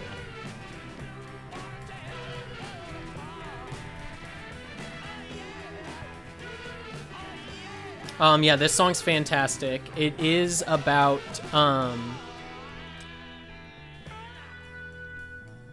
it's about New York City cops shooting a 10-year-old black kid. So that's nice. I'm really glad that times have changed Yes, in the last things have been so much. Yeah, do you want to know? The story is literally a like 2020 story. It's like there was a robbery, and they had a suspect like description that did not match at all a 10-year-old child, except that he was black. And they the kid was with his dad, and they were like talking to them, and they got scared and started running, and so then they just shot them, of course. Cool. Yes. Love that. So, but yeah, this song I love the horns on it. The clavinet funk is fantastic. It's And the doo-doo? really great. Yeah. Yeah, this is like, so far, except for like not loving Coming Down Again, this is a fantastic first half we're going through. Yeah. Well, and then it continues with the song NJ. Yes. One of their other big hits. Yes, yeah. We need to go ahead real quick at some point during this song or after and rank our Rolling Stones ballads Yeah. between Angie, Sweet Virginia, and Wild Horses. Because these are the big three ballads for them. Unless That's I'm hard. missing one, but I think that would be the. That's hard, genuinely. Yeah, which one's the least bad? It's tough. Shut the fuck up. Sweet Virginia and Wild Horses are Yeah, great Sweet songs. Virginia to me is a clear number one, personally. Like, just because that's the only one of those three that I out and out love as a song. I think Wild Horses And then- is a great song. Yeah, I think this one's slightly better than Wild Horses, if only just because... Well, it's actually really hard, because this song, except for this melody, is the best part of the song to my mind. But then this part, like the minor key part, sounds so fucking much like the Eagles. Really? I don't hear that at all. Yes, it sounds so much like those acoustic guitar minor arpeggios sound so Eagles to me. So this song, have you heard the theory behind it? I mean, maybe I've read a little bit about the song, but share with the fans here, Pete. So, or at least this is something my brother told me. I don't know if it's like accepted. Apparently, Angie Bowie, David Bowie's wife, I assume, because her last name is Yeah. Bowie. She walked in on Mick and David Bowie having sex, and then I knew that story. I didn't know its relation to this song, though. And apparently it was David Bowie was like, it'd be too out and about if I wrote a song about it. You need to write a song about it, Mick. And so that's like the theory behind it Nice. is Angie Bowie caught them boning, and Interesting. he wrote a song about it. Very but interesting. apparently Keith Richards mostly wrote this song. Yes, yeah. That's the tale that I read, was that he wrote it, and the other speculation is that it was about his kid who's named Angela, but she wasn't either born or named Keith Richards' Angela kids, right? until after the song came out, so like it didn't matter at all. Because she was originally named Dandelion, but then at some point they wanted to get her baptized and they had to give her a Christian name, so they went with Angela. But that was after this song came out, so yeah. Okay. Well, yeah. Of all the people, by the way, to give their child a true hippie name, Keith Richards seems like the last in the fucking world. Never would have guessed it. And like even Anita doesn't seem like that, hippy dippy, from what we know of her at least. Like that they would want to name a kid a flower child, like make her a little literal flower child. Yeah. Well, a weed child. All right. Yeah. So what do you think about the song? It's solid. I would say it's about tied with Wild Horses to me as being fine, but not as incredible as everyone thinks it is. This is my least favorite of the three you named. I'm listening to I think now. objectively that's probably the fair thing. I just, like we've talked about, don't love Wild Horses. But yeah. I just love the way that he goes, MJ. Yeah, but then the part where he actually whispers is so fucking stupid. Where he's like, I want to whisper your name, and then he literally goes, MJ. It's so fucking dumb. And it's so really funny, but not in like a way where they were trying to be. That's what I mean. It's like you don't know, and there's no way they were joking then, Yeah. Yeah. All right. Silver Train. Starting side 2 with a classic blues. I don't even know if it's called a rave up because it's pretty mid tempo, but Yeah. I like the guitar at the beginning there. yeah. I imagine you hate Mick's vocals on this. Oh, I don't know. This song to me, my exact wording on it was it sounds like a factory version of a Rolling Stones song, like just a factory production, So factory let me line talk song. About But what I was going to talk about earlier. I find it very enjoyable to listen to. Like I would never skip it. I think this is a really good song. I really like this song. I think it's Yeah. a really good start to side B. But this whole album, kind of, and we'll get into this a little bit later in the album as well, it sounds like they had kind of the creative energy of Exile on Main Street, Yeah. but it's like way more produced, which I think I like less. Yeah. Because it sounds like they were trying to do kind of the same thing, and you can hear that in some of them, where it's like very country-y, but then there's like production on top of it that makes it like not country-y. And I think this would have been maybe a better album if it had been less produced, but I don't think it's like a bad album. I just think it could have been maybe another Exile had they, I don't know, produced it in a basement in France, I guess. Yeah. For sure.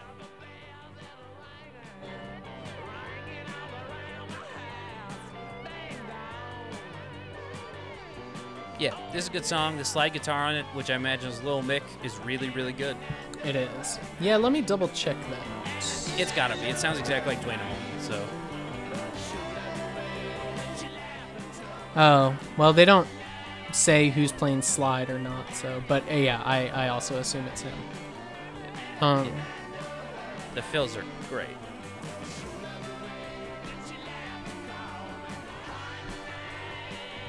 Oh.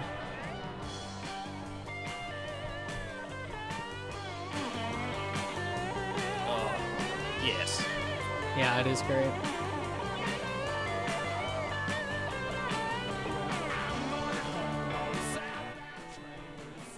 I was gonna skip this song like 4 times, and then I was like, I have to wait for that part. Yeah.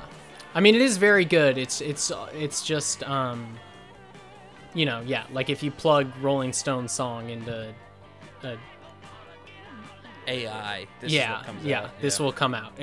But it's definitely not a bad song. Yeah. All right. Hide Your Love.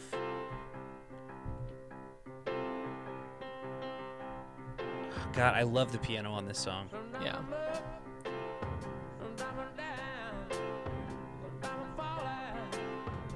This sounds very Exile to me for some reason or another. I can't really put my finger on it, but it just seems like some of those tunes on there. I hear that. But more produced. Yeah. Ooh, that bass line's great. This is a good song. That's a Keith bass line. It is a good bass line.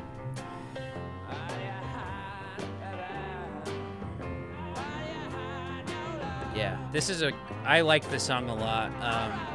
Yeah. I was like listening to this while I was like not taking a nap, but like laying down. and this song came on, and I was like, I have to write down how much I like this song. Yeah. It's really good. I don't think I like it that much. Like, it's similar to Silver Train, I would say, where, like, I do not love it, but I won't. It's not a skip song at all, you know. Definitely is solid. I think if you're vibing, the song's perfect. Yeah. All right, Winter. This is one of those, apparently, at least among fans, like, very, very famous Rolling Stones song that I had never heard of before. I've heard it before. Yeah. Famous? I really love the guitar tone on it. The guitar's really great. So this gets a lot of comparison to Moonlight Mile from Sticky Fingers, both because it was written by Mick and Little Mick together, and then also because it sounds a lot like it, and is very similar to being like this kind of ballad that then gets kind of like dramatic at the end with some string arrangements and guitar and stuff. So it does sound a lot like Moonlight Mile, and is definitely not as good as Moonlight Mile, but it's still very good. It's a very good song. I would agree, and I didn't kind of realize the comparison until you said it, and I was like, yep, that is Moonlight Mile. Yes, yeah. It's just like Moonlight Mile, which is a the better version. song. Yeah. Yeah. Yeah. But it's good. And I like the lyrics for some reason, even though they're not anything particularly special. It's like different lyrical territory for the Stones. And I don't know, I like it. I really like, I don't know, I like the lyrics for some reason here. They work for me quite a bit. Okay. Yeah, it does kind of just build up to a orchestral thing. I'm going to skip the end.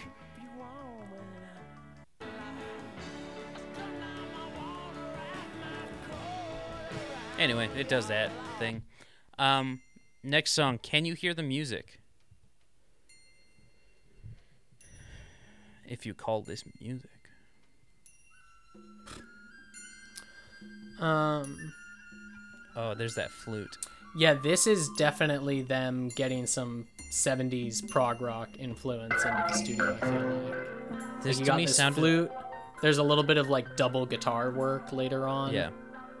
This to me sounded like a really, like one of the Beach Boys songs I absolutely fucking hate.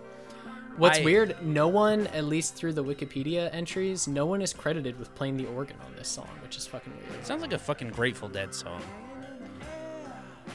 It's in a bad interesting. way.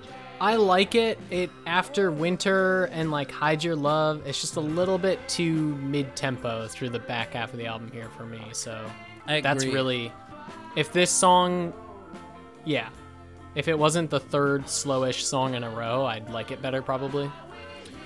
I just full on don't like this song. I don't like that it starts with a fucking flute. Yeah, the flute's not rough. great. Does it do anything else interesting? I feel like it kind of does, because it gets a little... There's some cool guitar work at some point. I don't remember exactly when, though.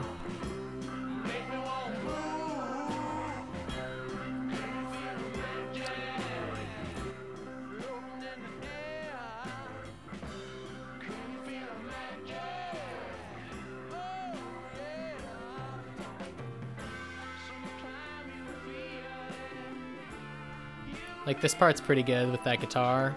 It sounds like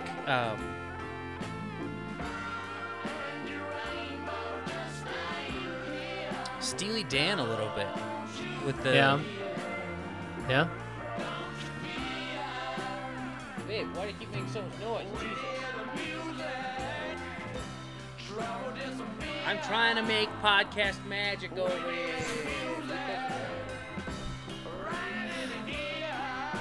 We're trying to make podcast soup. Yeah, we're making podcast soup. Rolling Stone soup. That could have been the name of the show. It would have paid off exclusively on this episode. True. Yeah, that's basically this song. Yep, it's not very good. Star Star is the final song on the This album. is our Chuck Carly Berry. Simon. Yeah. They do a little tune. Chuck Berry intro. I really like this song. This is a really good song. This is definitely my favorite on the back half here, at least. Yeah. Yeah, this is great. Originally was titled Starfucker, which is the chorus. But is that where the band got their name from? Probably, honestly. But Atlantic, changed the name for the album's release, and then also apparently tinkered with the first mix so that like him saying Starfucker was buried a little bit. Yeah. I think that's been corrected, on the remixes, or the reissues. Remasters. Yeah. It's a really, really good song. It is, man. And also just legitimately weird hearing like real cursing in a song this old. There's speaking of Steely Dan, there's a couple like early 70s Steely Dan songs with the F word in it, and it just sounds odd because you're not used to hearing it from media that early.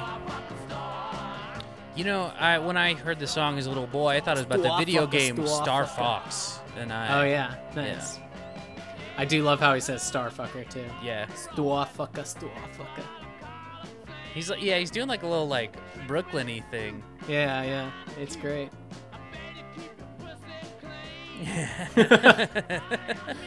Jesus, man. It's hilarious that this is also about Carly Simon. Right? And just like so obviously. Yeah. I don't know if at the time, but at least in hindsight, like so obviously, yeah.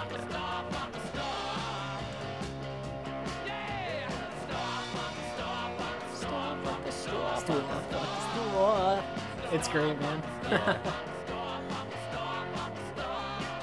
Why does he say it like that? I have no idea, but it's good. It's really fantastic. Yeah. It makes it so much more fun to listen to. The only thing I feel like is I wish this had a little horn section happening. That'd be good. It seems like perfectly set up as a song to have some horns popping in during the chorus. Most definitely, yeah.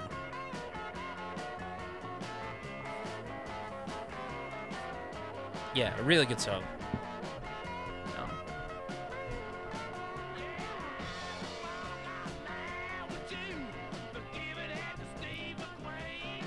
Oh, this is something I've been meaning to bring up for weeks. But last year, at some point, this is kind of Rolling Stones news, a video on Facebook, a live video from Jerry Lee Lewis. He looks like still alive? He's only in his 80s, and he looks bad. I'm amazed. Wow. He looks bad. He's going to die soon. He's on my celebrity death list. But he wears Rolling Stones pajamas, a Rolling Stones bottoms, and a Rolling Stones t-shirt, and it's very cute. Wow, adorable for a pedophile. Yeah. A cousin pedophile, nevertheless. Yeah, an even worse. Speaking of Prince Philip.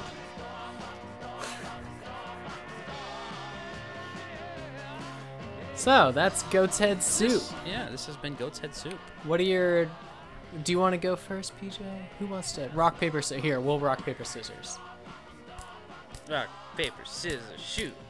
I got scissors. I can't see your hand. I did too. Oh, damn. Sorry. All right, one more time. Rock, paper, scissors, shoot. I'm going paper. Oh, damn it. We keep lining up. All right. Rock, paper, scissors, shoot. Rock. I'm going rock. God damn it, PJ. Okay, one last time. All right. We got to break it. Rock, paper, scissors, shoot. Holy shit. 4 we for both 4, went man. Scissors. Wow, we apparently have the same strategy, which is just to move in the next one. Yep. All right. Well, I'll go first. You go first. Oh, yeah. Screw you, man. All right. I said it first, but it might have just been a Zoom issue. So, Goat's Head Soup is interesting. I like it generally. It's kind of a weird album. It feels like the Stones. I don't think they did this purposefully at all, to be honest, but it feels like they looked at what was like their best songs off the last 4 albums and then just tried to do a different version of all those, kind of. Like, I feel like almost every song feels like it has direct connections, either with like the sound or like the musical stylings or whatever, to songs that have come out on their last few albums. Mm-hmm. But none of them... Yeah, I will say none of them like are better than any of the stuff it seems like they're influenced by. Right. So that kind of hurts the album as a whole. I do think there's some really interesting songs on here, and some really good songs. And then, yeah, I find myself frustrated with this album a little bit, like with a lot of Stones albums, because it starts really great with those first 2 songs. And then I guess the whole first half is great except for Coming Down Again. And I particularly like Billy Preston's additions and them kind of going for that weird funk, especially because I feel like this might not even be true, but I feel like we're getting into an era where I associate the Rolling Stones with New York. Okay. I feel like them and like gritty 70s New York seems like it ties together kind of. I kind of get that too. Yeah. And so like with them kind of doing some funk rhythms and instrumentation, like that seems like it's working. And then the second half really just is where it seems like even though I know that they wrote all the songs for this album, I would not be surprised if everything except Starfucker were demos from like the last 4 years of the Stones. Yeah. On at least the second half of the album, because it all just sounds like stuff that's like vaguely similar but not as good to other songs. I have almost the exact same opinion as you. It doesn't seem like it was a well thought out or planned album. It does just seem like they were kind of pulling kind of their hits from Exile and Sticky Fingers and then being like, let's just do more of that, and then like produced better. So like it feels like Exile, but none of the like heart that Exile had. Yeah. You know? Well, yeah, and it's weird that, I mean, maybe this is a sign of Jimmy Miller's like decline as a producer, but it seems like their last 4 albums have had kind of some distinct sound and like kind of vibes, I guess, throughout the whole album in a way where like the full thing seems like it's working together and somewhat distinct. And Goat's Head Soup seems like it could have that, like it hints at it with some of the funk details and like, but then it ends up just being a thing where like on each song, like they do horns on one song, they do the funk clavinet thing on 2 songs, they do like a little bit of a prog rock thing on 1 song. You know, like they just don't stick with anything throughout the album or like bring back up enough stuff for it to feel like anything goes together. Yeah, I feel the exact same way. Yeah, and it does feel like it could have been produced a lot better in that way. And with less production on some tracks, like you said. Yeah, but that being said, not a bad album. Like, it was a good listen. Yeah. For sure, and it's got, well... It's got a lot of good songs. Yeah, it's got at least 3 or 4 that I will, when we get to our Best of the Era episode soon... It's got 3 or 4 songs that I'll at least pull for my first round of best ofs. Do you want to give it a rating? I mean, I know you do, but do you want to say what your rating is? Why don't you go first? Okay. I'm curious. I feel like a 7 is too high and a 6 is too low. Like, because a 7... See, I'm thinking the same thing between 7 and 8. Oh, okay. Yeah. Maybe I go 7 then. Because it is very good, but I also just feel like aside from a couple 3 tracks, I might not really, like there's just not a lot going for it as an album, so that way it might feel more like a 6 to me. Maybe I go 7 too. We'll meet in the middle there. We'll just both do a 7 on it. And then that'll like average out, you know? Yeah. Yeah. I think a 7 out of 10 is a very fair rating for it. Yeah. So and like I wish Angie, I feel like I had the problem with Angie that you do with like Wild Horses or some songs that you've heard that are good songs, but you've just heard it way too much. And like maybe Angie's a good fucking song. I don't really know anymore. Yeah, maybe. I do feel like Angie, I mean, kind of like we talked about while the song was going, and also like you've been talking about, I feel like Angie suffers a lot from its production style. Yeah. Like it just It's seems very like schlocky. Yeah. And same with the other ballad, Coming Down Again, like we talked about. And it's like, yeah, if they had done a little more like raw recording here, I think it would have worked in the album's benefit, and specifically those two songs for sure. I think so too. So, yeah, well, that's Goat's Head Soup. We have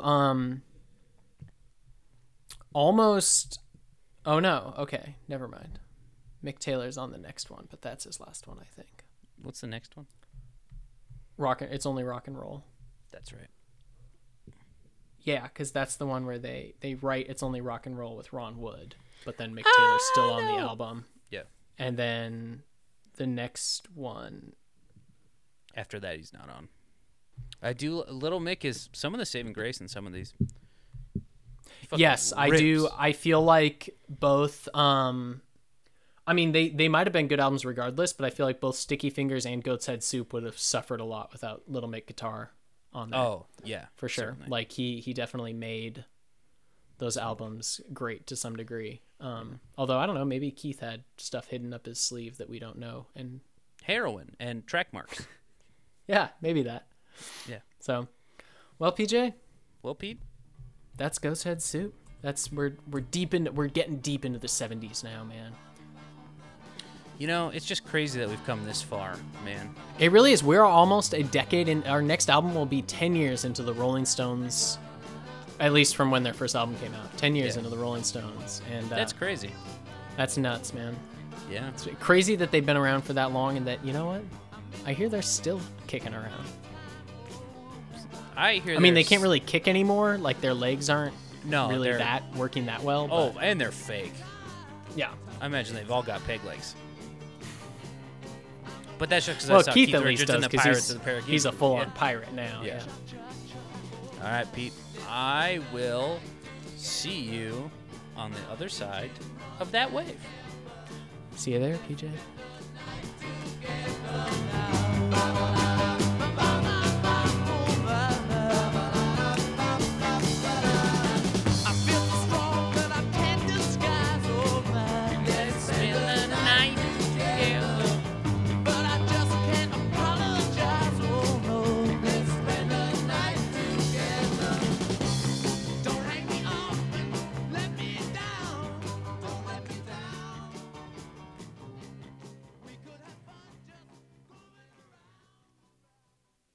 A Beach Boys production.